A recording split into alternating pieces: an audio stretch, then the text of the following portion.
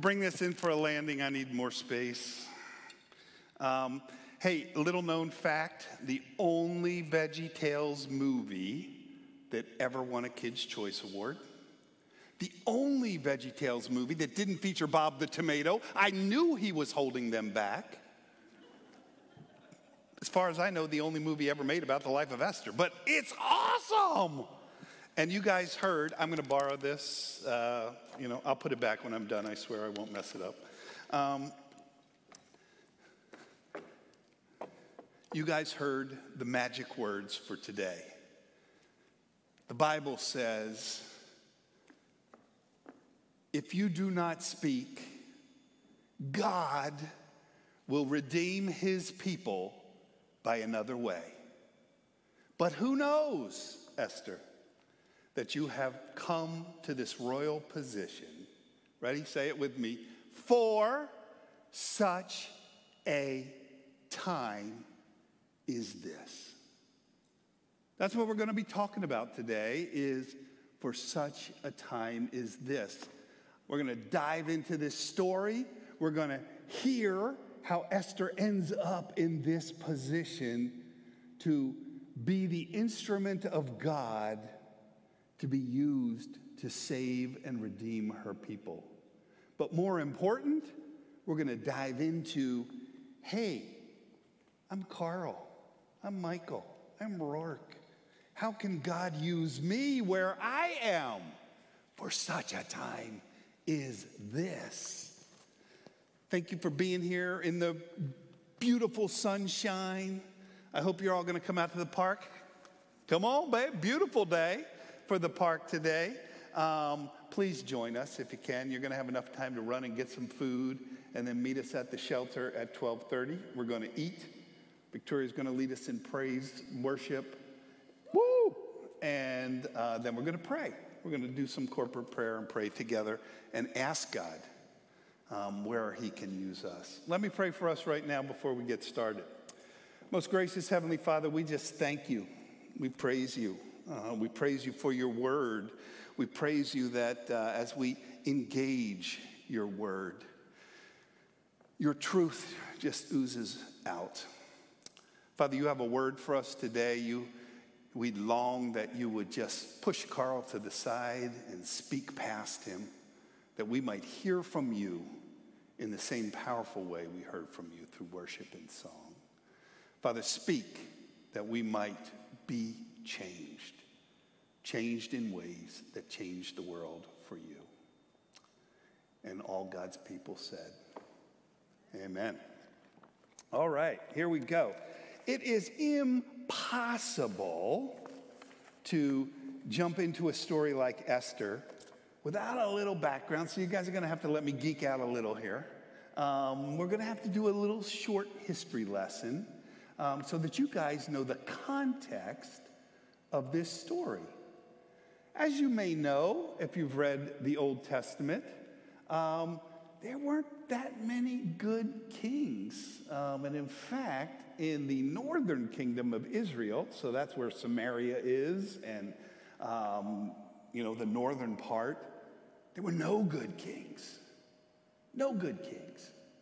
In the southern kingdom of Judah, where Jerusalem is, there was good king, okay king, not good, really bad, not good, maybe okay. And that's how the story goes. What God decides to do about that is allow his people to be dominated first by the Assyrians. So you guys, little history lesson here. So we've got Egypt. You guys remember that from Moses and the crossing the river and into the land of Canaan and desert for 40 years and all that. Egypt was the ruler of the known world at the time. Can we turn that down just a smidge or that? And so after that, you have Philistines and Chaldeans and Israel and all these people battling out in this void where Egypt has lost its power once the Jews leave. The Assyrians rise. They are the worst people who ever lived. Assyrians make Hitler look like a choir boy. They conquer the northern kingdom in 722, and all of the Jews are gone into Assyria. They try to conquer the southern kingdom, but God prevails because right then there's a good king in place, and so he protects and, allows them to stay. It doesn't get better, though. They don't respond to that, and so we get some bad kings and bad kings. Finally, Babylon comes along and conquers Assyria. You guys may have heard of this guy named Nebuchadnezzar. He's king of Babylon. He takes the throne. He makes Israel, or Judah, a vassal state of Babylon. They start to pay homage. The first deportation to Babylon occurs probably about 605 BC. And then Jehoiakim, a really bad king, is just trying to swindle Nebuchadnezzar, and he says, enough. And in 589, he goes in, destroys Jerusalem, destroys Solomon's temple, and in 588, all of the Jews are now exiled and in captivity in Babylon. You guys may know the story of Daniel that's happening there. He's prophesying and interpreting Nebuchadnezzar's dreams. Well, along comes Cyrus the Great. Everybody's the great back then. I don't know why. And he is a Mede. He's a Persian, and he leads the Persians to conquer the known world, which is all of this stuff, Iran, Iraq, the Middle East, Northern Africa. They just can't seem to cross and conquer Greece, which is now exploding as the next big world power. And when he conquers, he says, Jews, go home. I'm setting you free. Captivity is over. And somehow that doesn't stick. So along the way, we go through Darius, who reinvigorates the return to Jerusalem, and then finally Xerxes and Artaxerxes. And you guys may know the stories of Nehemiah as he comes back to rebuild. So we're entering into that. It's important to know because you need to know these Jewish characters and their state. At this point, they're no longer slaves, but they're still in captivity. And so as we meet these characters in here, remember, they are second-class citizens. It's a world in which you can prosper as a Jew. And we're going to meet Mordecai, who has risen to probably captain of the guard, which is awesome for a Jew. But he's not advertising his Jewishness. And we're going to meet his niece, who he says, do not advertise your Jewishness. So as we start in the story, it opens up and it says, this is what happened during the reign of Ahasuerus. We know him as Xerxes. If you've seen the movie 300 or know the story of Thermopylae and Leonidas and the Spartans, in theory, 300 Spartans survived the attack of Xerxes with 50,000, 100,000 men, and they were outmatched, but through military strategy and sheer will, they repelled Xerxes. And so he never gets to conquer Greece. But what we learn about him is he is the most narcissistic, egomaniacal, self-loving dude maybe in the history of mankind. And as we enter the story, that is borne out in the fact that he is in the middle of a 180-day party. He says, we're going to celebrate me. We're going to celebrate my money. We're going to celebrate my power for 180 days. At the time, he's married to what they say might have been the most beautiful woman in the world at the time. Her name was Vashti. At the end of this 180 days, he has a party where they drink for 7 days. The Bible says that the drinking was according to the edict of Xerxes, meant no restrictions. This is full-on party for 7 days. And the Bible says that when Xerxes was feeling good with wine, he called for Vashti. Put on your crown, baby. Come on out. I want to show you off to everybody who's assembled here. And to her credit, she says, no, you drunken fool. That ain't happening. And so his anger burns, the Bible says. All his little friends who are sitting there drinking with him say, Xerxes, you can't have that. You're the king of the free world. Come on. You got to do something. Banish her. And in his drunken rage, he banishes the queen. Perhaps the most beautiful woman in the world. Gone. He's a king with the most beautiful woman, and now he's a king with no woman. What happens then is the biggest beauty pageant the world has ever seen. This isn't Miss America with 50 states. This isn't, Miss Universe with 126 countries. This is Xerxes saying, I want you to go out in everything that's mine, from India to Namibia in Africa, all the way to the Mediterranean Sea, and find every beautiful virgin there is. I'm thinking that's a lot. Not only do I want you to find them so you can bring them back and let me pick one, but he says, for 1 year, we're going to make them even more beautiful. Can you imagine a spa treatment every day for a year? I think I might be in, actually. I recently had a pedicure, and it was very nice. But they're bathed in milk and incense and oils and made even more beautiful for him to pick. Then in chapter 2, we meet Mordecai. Mordecai is a Jew whose family, his legacy, has been in captivity since the Babylonians. He's done well. He's probably a captain of the guard. We know that because he is guarding the king's gate. Just a little reference here. This palace has an outer wall, multiple gates there for things to come in like groceries and horses and stuff like that. But around the building itself, around the gardens, there's just one way in, and that's the king's gate. It's a big deal. And so as a second-class Jewish citizen, he has done really, really well.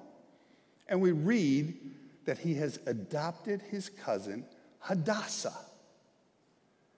Poor kid, her parents are dead. He's all she has. And so he adopts her. Her name is Hadassah, which in Hebrew means flower. She's beautiful. The Bible tells us she was fair in form and figure. No surprise, she gets pulled into the beauty pageant. But not before Mordecai can say, hey, don't tell them that you're Jewish. Now I get it. Esther. Esther is a Persian name, which she takes so that her name won't give her away in the beauty pageant. This is a story about God. Who wins the beauty pageant? Esther, of course. And she becomes queen of Persia. Now, the most beautiful woman in the world. What happens then is Mordecai is on station at the king's gate. He hears these servants of the king plotting to assassinate him. He lets Esther know to tell the king that this is happening. she gives all the credit to Mordecai. The king is saved, the assassins are captured, and Mordecai has saved the king's life. Queen, Mordecai, are you ready? This is where it gets Netflix worthy. Dun, dun, dun. We meet Haman. Ooh, the crowd says, ooh. Bad dude. He may be second in egomaniacal, narcissistic tendencies only to Xerxes in the world. He just wants to be number 2. And he gets his dream. Xerxes says, you are the number 2 man. Wherever you go, people should bow. He goes out. He walks around. Everybody is bowing. Except Mordecai. I find it amazing that Mordecai has lived in captivity his whole life. His family has been in captivity for generations, and yet he is holding faithful to the living God of the universe. He ain't bowing to no man. I only bow to the Lord Most High. I got to tell you, that ticks Haman off in a big, big way. And he sets about scheming and planning. And so he works with the king and he says, King, there's a people who don't recognize you as the master of the known world. They celebrate somebody else. They won't bow before you. They won't bow before me. They won't bow before your greatness. And Xerxes says, well, we ain't having that. And he said, give me the paper. I'll sign. And he signs an edict that all Jews everywhere are going to be eradicated, killed. In the video, I know it's the island of perpetual tickling. That sounds a little bit worse, actually, than extermination, but I think it's just kid-friendly. So this is where we find ourselves. Mordecai is just beside himself. We're talking sackcloth and ashes as he mourns the fate of his family and his people. He goes and he talks through a servant to the queen, and he says, this is what's happening. And she says, I can't do nothing about it. And he says, yes. For if you don't, God will, remember this, God will redeem and rescue his people by another means. But if you don't, you and your family, your father's family, will surely perish. For who knows that you have come to this royal position for such a time as this? What is her first response? I need prayer. Come to the park today. We need prayer. It is the first place we go when we want God to move, when we want God to use us, when we want God to redeem, restore, protect, prosper, enhance a ministry.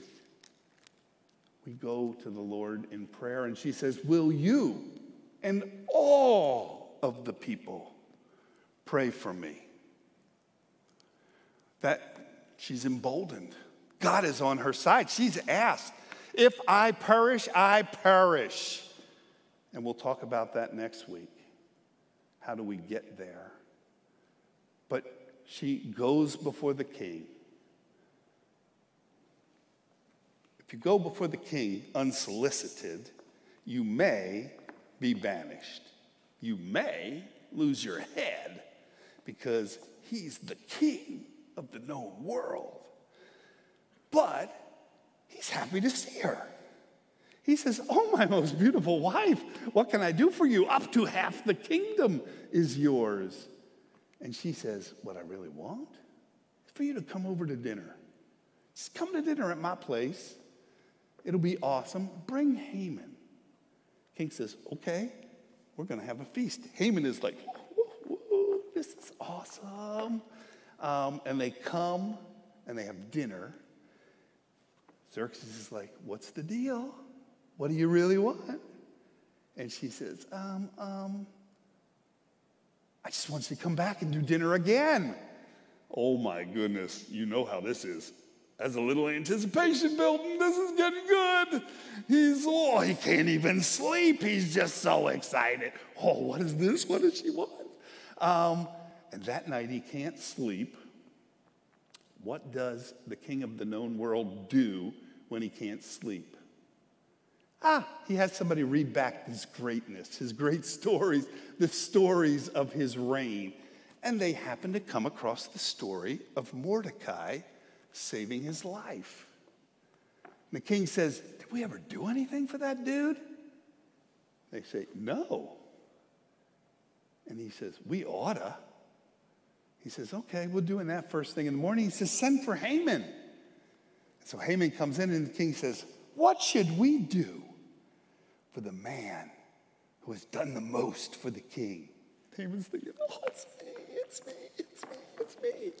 And Haman says, I think you should put on one of your robes, put him on your horse. Get it? He just wants to be the man. And lead him through the city. And Xerxes says, okay, you lead him. It's Mordecai.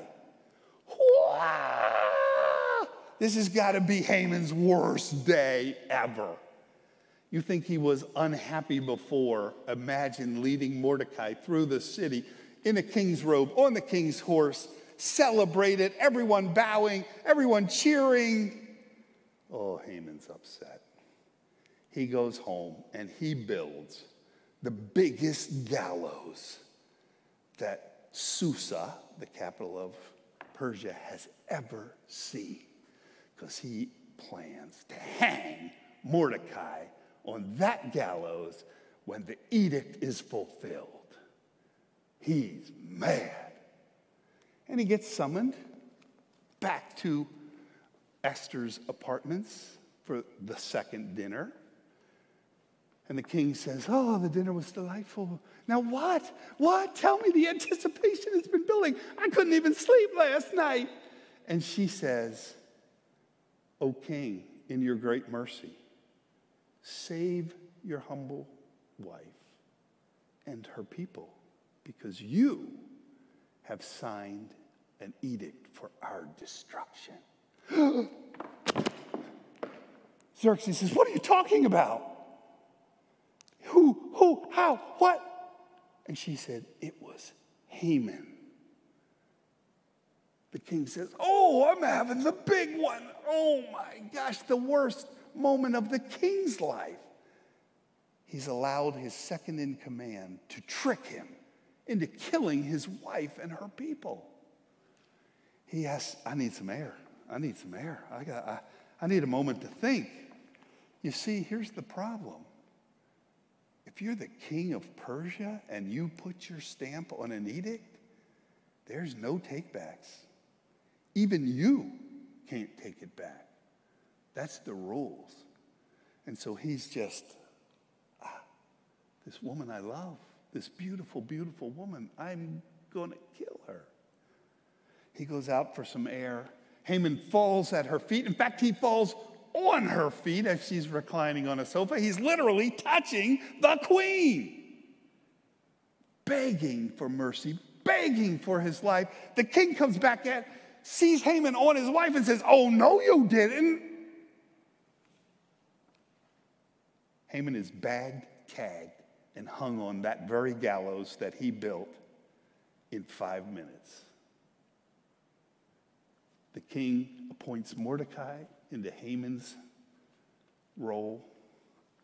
They work together to come up with a plan where not only are the Jews saved, but through the power of God, they are prospered. People come to kill them, and they kill them all in the power of God and collect their stuff, their properties, and what was meant for evil is redeemed by God into greatness for the Jews. For such a time is this. Are you kidding? What a story. I got another one for you. It's a young boy growing up in Philadelphia. He's in a family that doesn't know Jesus. They still don't. He doesn't know nothing about that. He's working really hard on his testimony. Falls into some serious issues, behaviorally and legally, perhaps. And then miraculously meets the Savior of the known universe, Jesus Christ, the Lord of all, and he's radically changed. Radically changed. He falls deeper and deeper and deeper in love with Jesus. He gets busy about his work. He allows him into his life in powerful ways. He goes to seminary. He plants churches. And today, he's standing right here talking to you about for such a time as this. For such a time is this. You see, God has plans and purposes for you. All of us. Can you imagine? God has placed us uniquely in all sorts of positions, in our jobs, in our families, in service at this church, in our communities. We're Little League coaches. We're Boy Scout leaders. We're working at Dick's. We're working at Starbucks. We're working at the greatest employer in Richmond, CarMax. Could be. Why? For such a time as this. You see, we've talked about a verse often over the last couple months, Ephesians 2:10. Here's the truth. None of this is by happenstance. For we are created in Christ Jesus as a masterpiece to do the works that he has prepared for us. That's not just one thing. That's Monday, Tuesday, Wednesday, Thursday, Friday, Saturday, next Sunday. You'll be back here because you want the second part of this, trust me. I'll tell you how to do it. He's got works for us to do. How awesome is that? You know, you guys may not realize this, but there's 120,000 people who live within 3 to 4 miles of this church. Many of them do not know Jesus. Many of them do not know that God is crazy in love with them. I mean, when I say crazy in love, you guys can't even comprehend that.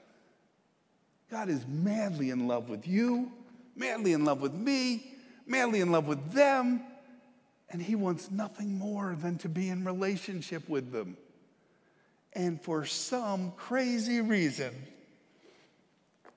he has decided we're the ones to do it. It's crazy. But that's what he's decided. For such a time is this.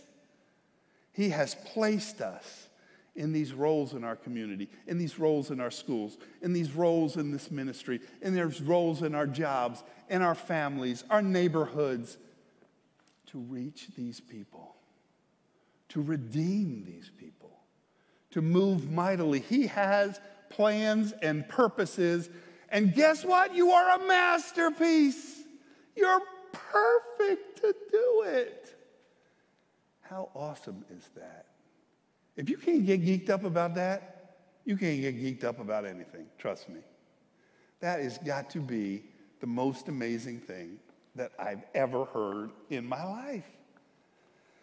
So as we contemplate this story today, we see a young woman who God clearly made beautiful so that she might become queen, so that she would be in position to redeem, to restore, to save her people.